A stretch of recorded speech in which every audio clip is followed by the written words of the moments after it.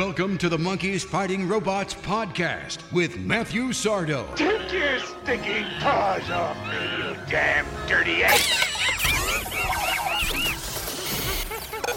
Holy they're actually monkeys fighting robots!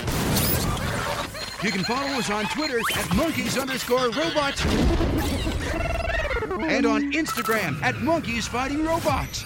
Make sure to download and review our podcast from iTunes and Stitcher. And now, here's your host, Matt. Welcome to the 13th episode of Monkeys Fighting Robots. This is going to be a great show because my next guest is close to completing a very long personal journey. This was in the Kansas City Star last week. 15 years ago, David Dastmalchian was living in a car he stationed off Shawnee Mission Parkway. He had abandoned a promising career in acting because of a crippling addiction to heroin. There is a quality of selfishness that is associated with an individual when they are in the depths of addiction, Dastmalchian said. They will do anything, say anything, hurt anyone to sedate their need. The interesting thing about that is, underneath, they're not selfish people. It's almost like a demonic possession. But that selfishness turned to hope and ultimately redemption. After 5 years of enduring this illicit lifestyle, the Kansas City-raised actor got clean. He then wrote a screenplay inspired by his experiences called Animals. Now Dastmalchian is starring in that movie, which opens nationally on Friday and has already earned him a special Courage in Storytelling Award at the South by Southwest Film Festival. David has appeared in The Dark Knight and will be in the upcoming film from Marvel, Ant-Man. But today, we will talk about the life of an independent filmmaker. David, welcome to the show. Hi. Your film Animals comes out this Friday, May 15th. You wrote this film. Where did the story come from? Thank you. Yes, May 15th. I can't believe that's like, what day is today? The 12th? Something? Yes. 3 days from now? That's insane. And thanks for having me on. It's great to be here. The script, actually, I wrote almost, I think it's been like 8 years. 2006 was when I wrote the first draft of it, and it was inspired by...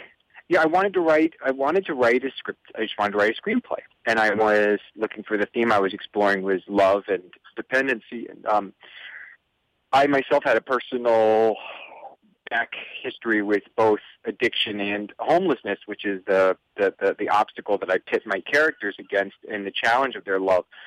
So that was. I took from my own personal experience, I took from the things that I wanted to explore with the screenplay and write about, and I kind of threw them all in the blender, and I wrote my first draft, and it was terrible, but I kept chipping away at it and had been up until we went and shot it. Since the story is based on your personal events, how emotional was it writing the screenplay? The writing process wasn't terribly emotional, only because, like I said, I wanted it to be inspired by, but definitely, it's fictional. These are definitely characters, and there's definitely, it is a fictional screenplay. It's not a biopic. So I had that kind of safe distance in the sense that I could create, and I felt license and liberty to create circumstances and certain plot devices to help further the film as a narrative, as opposed to trying to tell my own story.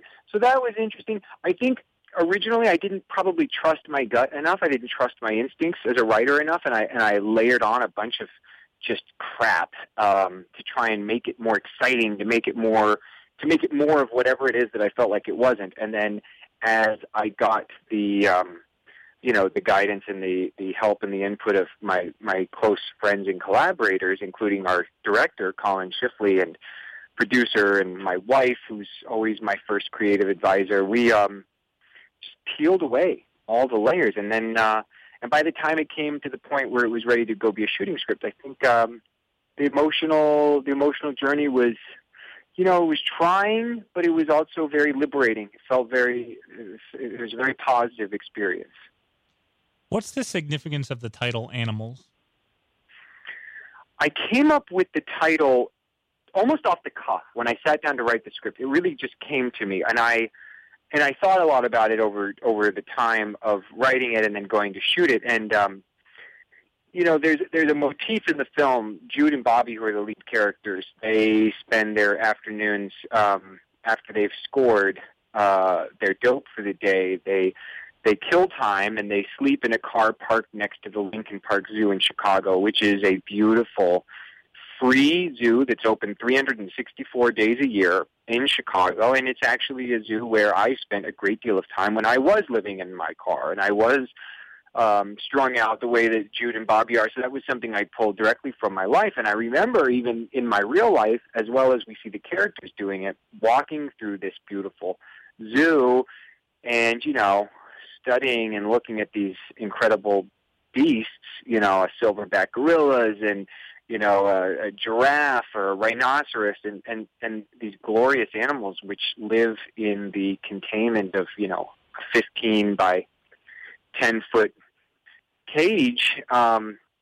It's really symbolic of Jude and Bobby. They're the potential. They could be living, they could be thriving in their respective worlds, but they live much like creatures do in a zoo. They only have so far that they can get outside of that they can move about in a day because of the restrictions of their lives. Was there an importance to having the film set in Chicago? I know you mentioned the zoo, and I've been there as well, and Chicago is a great place to film, but were you dead set on this is where it was going to be filmed? Dead set. Yes. I wrote the script with so many references to Chicago in the film, and I, having had my history there and having lived there and having experienced, a similar, journey as Jude and Bobby do in the film. So that setting was, to me, it was just crucial. And fortunately, Colin felt the same way when he got on board to direct. And we immediately started taking trips back to Chicago. That's actually where I met Colin long before Animals was a reality of going to become a film. We met in, I think, 2008, making a short film of his in Chicago. But,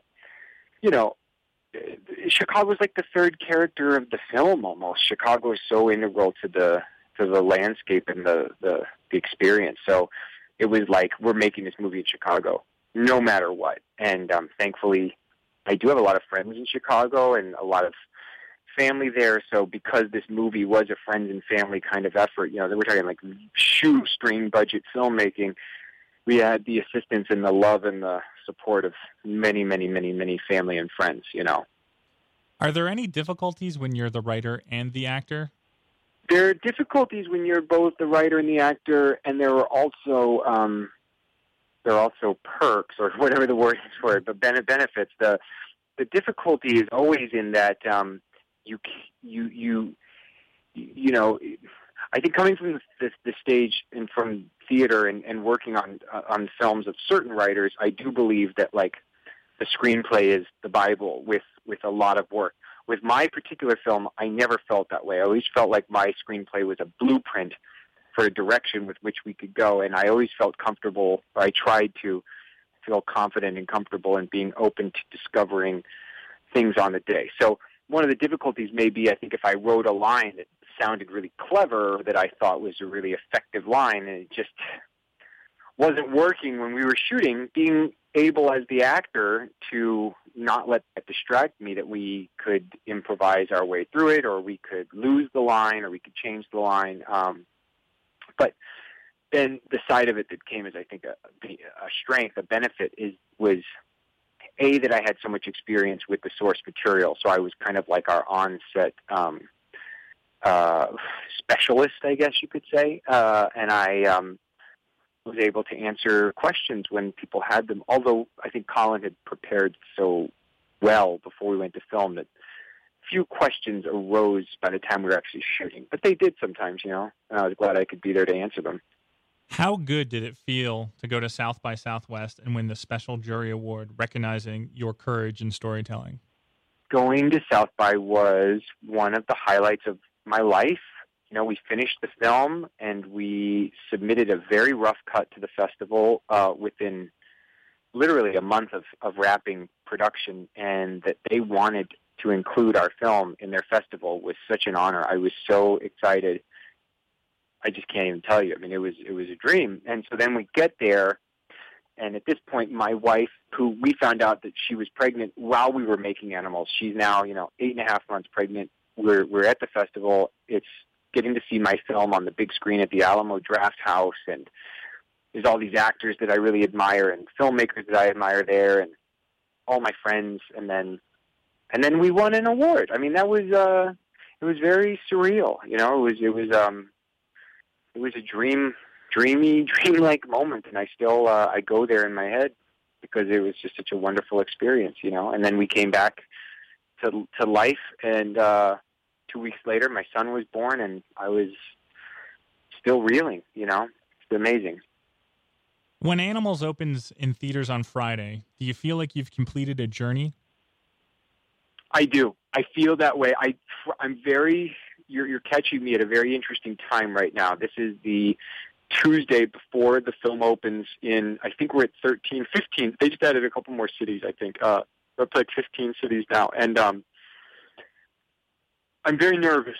I feel very vulnerable to the world right now. This is a project that I spent years trying to put together. I raised the financing myself. I put together this team. We used our kitchen for a year as our office. It's like, and now it's going out into the world, which means it's at the mercy of audiences and critics and strangers, and it's a wonderful feeling. I feel like this is the ultimate goal. I make films. I tell stories for audiences. I really do think that's an important part of the equation that sometimes gets forgotten about, especially in indie or art house filmmaking. But the audience is the most important element in this journey for me. So here we are, and I'm very excited. I couldn't be more thrilled. I wouldn't want it any other way, but I also am not sleeping and pacing a lot, and it's nerve-wracking. But I think come Friday night, I am looking forward to. I'm going to go to New York for the opening night in New York and at the Village East Cinemas, and I'm hoping I'll stand out on 2nd Avenue and just take a big breath and call my wife, who will be back here in LA at the Pasadena opening, and just breathe a sigh of relief across the finish line. I wish you the best. Thanks, man. I definitely do. I know there's a lot of hard work going in there, and how I know you is you used to come into my comic book store in Chicago. So I know. I remember. I can't not ask you a few nerd questions because I saw that. Oh, sure. Yeah. So wait. You're in Florida now. Obviously, you don't have the shop anymore. Do you do a comic shop down in Florida? It's a different market. I moved down here, and there's a couple really good shops down here that are friends of mine, and I don't want to compete with them. I went into sure. I went. No. You were on Montrose, the Comic Vault. Yes, yeah. And remember, I was going to come there and do a signing day, and then I ended up shooting. I had to film, and I couldn't go. I was so upset. I think it was the ER that you had to do. I think that was the ER. The ER, during which I met one of my dearest friends, Grace Rex, who now is going to be starring in the next film that I wrote that Colin is going to be directing. So how cool is that? But yeah, that's where we met during the shooting of that ER episode. Isn't that funny?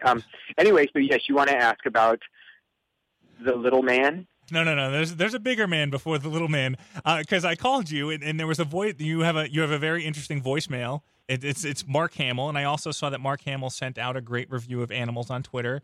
So what's your connection?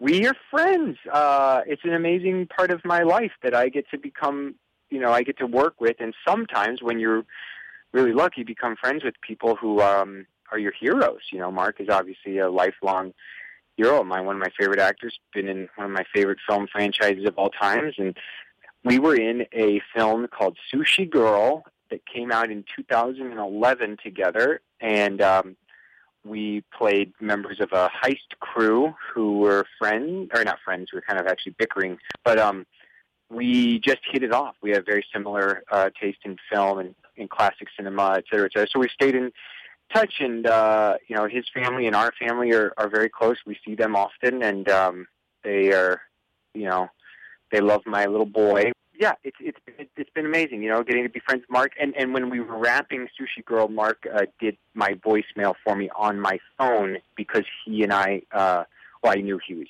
the incredible voice of the Joker on Batman the Animated Series, and he knew that I'm a big comic book fan and that I had been in The Dark Knight. So he did the voice on my outgoing message on my phone, and it drives my friends and family crazy because it's very long and very loud, and I love it, and I hope I'll never change it. I actually hoped, accidentally, when I called you today, that I was like, I hope I really actually called Mark Hamill, and he gave me the wrong number. Lastly, what can you tell us about your role on Ant-Man? Ant-Man, it was so fun. Just an amazing time shooting that film. I love Peyton Reed, who directed it. I play Kurt, is a member of a crew that includes Michael Pena and T.I., and we are guys who met in prison, and we are members of the crew, like I was saying, and I have some certain skills that are very useful in crime, but those skills could be put to good use if my character so chose to do that, and that's an interesting, I think, dynamic in the film, and it plays throughout all of the characters that are in the film. I feel like all of them have kind of like a gift or something, some specialty that they kind of have to decide where they're going to put that energy. And so, yeah, there's still quite a bit, I think, under wraps. Marvel has given me pretty specific things that I can't talk about, but I can say that there's that it's super fun. I haven't gotten to see the film yet, but I just had such a blast working on it, and I am, a longtime fan of Marvel and DC. But with Marvel, interestingly, the first comic that I ever collected on a monthly basis that I actually how I got into going to shops was in my third or fourth grade when I got really into the West Coast Avengers, and Hank Pym, who at that time wasn't Ant-Man per se, but he was many different things, but he was one of the integral characters in that book, and I've always loved the character, so it's really cool to be a part of that world. Yeah, you're gonna have two under your belt right now. Is there gonna be a third? The funny thing about when you're an actor, you what I strive for, and what it's a dream for me that I have been able to be in both of the cinematic universes, the DC and the Marvel world, and that I've been able to make indie film like Animals. Like that's a dream. I definitely drive towards things, but it is as well very much a lottery. So I hope and pray that the opportunities continue to present themselves, because I think one of the things that's so great about comic book films, and that a lot of critics and a lot of people who aren't fans of comics don't seem to understand, is that we can keep making them forever. Because, for goodness sake, I've been reading the same comics for 30 years. They come out every month. It's the same characters. They go on all new adventures, and it's still exciting, and it's still interesting, and it's still, it's people have some kind of problem with the idea that you could just continue to make movies about certain characters, and I don't see that as a problem. Obviously, actors are going to age out of certain roles, and then you replace them, just like we've seen different amazing illustrators and different amazing writers come and go with some of our favorite books. It's so cool that now that the film exploration of superheroes is being done on such a grand scale, and I hope it goes on for a long time, because I would love to be involved as many as possible. I tried my best to do my mini pitch to one of the Marvel producers on set one time, because I always wanted to make a film or a TV series about Moon Knight. I was always a big Mark Spector fan, and I also love Morbius. I just thought he was such a great character. So who knows? Maybe I can write the screenplay for Moon Knight or Morbius, or one of my favorite Marvel characters. Yeah, there's definitely rumors of those two characters showing up in phase 2 of their Netflix plans, with the Daredevil and Iron Fist and the Defenders. After that, they were talking about like Punisher, Moon Knight. It could be an interesting time for the Marvel Cinematic Universe on TV. Oh yeah, It's amazing, man. It's so cool, and it's great it's such an honor to get to be in that world now, and get to meet these guys who are just diehard. They know more about comics than I do, and I always feel like that's a big deal because I think I know a lot. David, I wish you the best with animals this Friday, and thanks for reaching out, man. It's great talking to you. Thanks for wanting to talk about it, and let's do it again soon. That was David Dastmalchian, and his film Animals will be in theaters and video on demand this Friday. Hey, Matt, we survived another episode. Oh, no! Once again, there are several ways to continue the conversation after the show. Follow us on Twitter at monkeys_robots. You can look at all our silly photos on Instagram at Monkeys Fighting Robots. You can follow me on Twitter at Matthew Sardo. The biggest compliment we receive is when the subscriber number goes up on SoundCloud. Also, if you have a chance, rate our show on iTunes. If you have an Android device, listen to our show on Stitcher. There's also this great app called TuneIn. Listen to every radio station, plus the Monkeys Fighting Robots podcast. Okay, Lunchbox, let's try this again. There are so many people that made the 13th episode of Monkeys Fighting Robots a success. Special thanks to David Dastmalchian for calling the Monkeys Fighting Robots hotline. Jeff Shade is the creator of our amazing intros. Jessica Wynn designed the Monkeys Fighting Robots logo. Are you a monkey or are you a robot? The staff at Visual Realm built our website. And then there's my wife, who has no clue why grown men paint their face for football games. To all my friends, family, and the interweb, thank you for joining us for this episode of Monkeys Fighting Robots.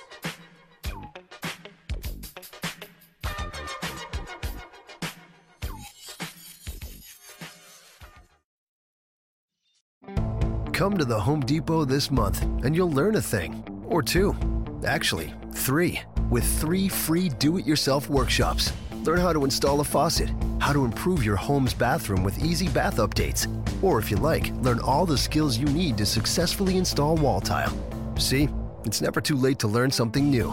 Register today at homedepot.com/workshops for a do-it-yourself workshop near you. Only at the Home Depot. More saving, more doing. Let's say you just bought a house. Bad news is, you're one step closer to becoming your parents.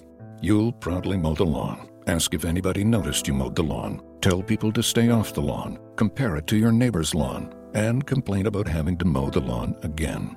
Good news is, it's easy to bundle home and auto through Progressive and save on your car insurance, which, of course, will go right into the lawn. Progressive Casualty Insurance Company, affiliates, and other insurers. Discount not available in all states or situations.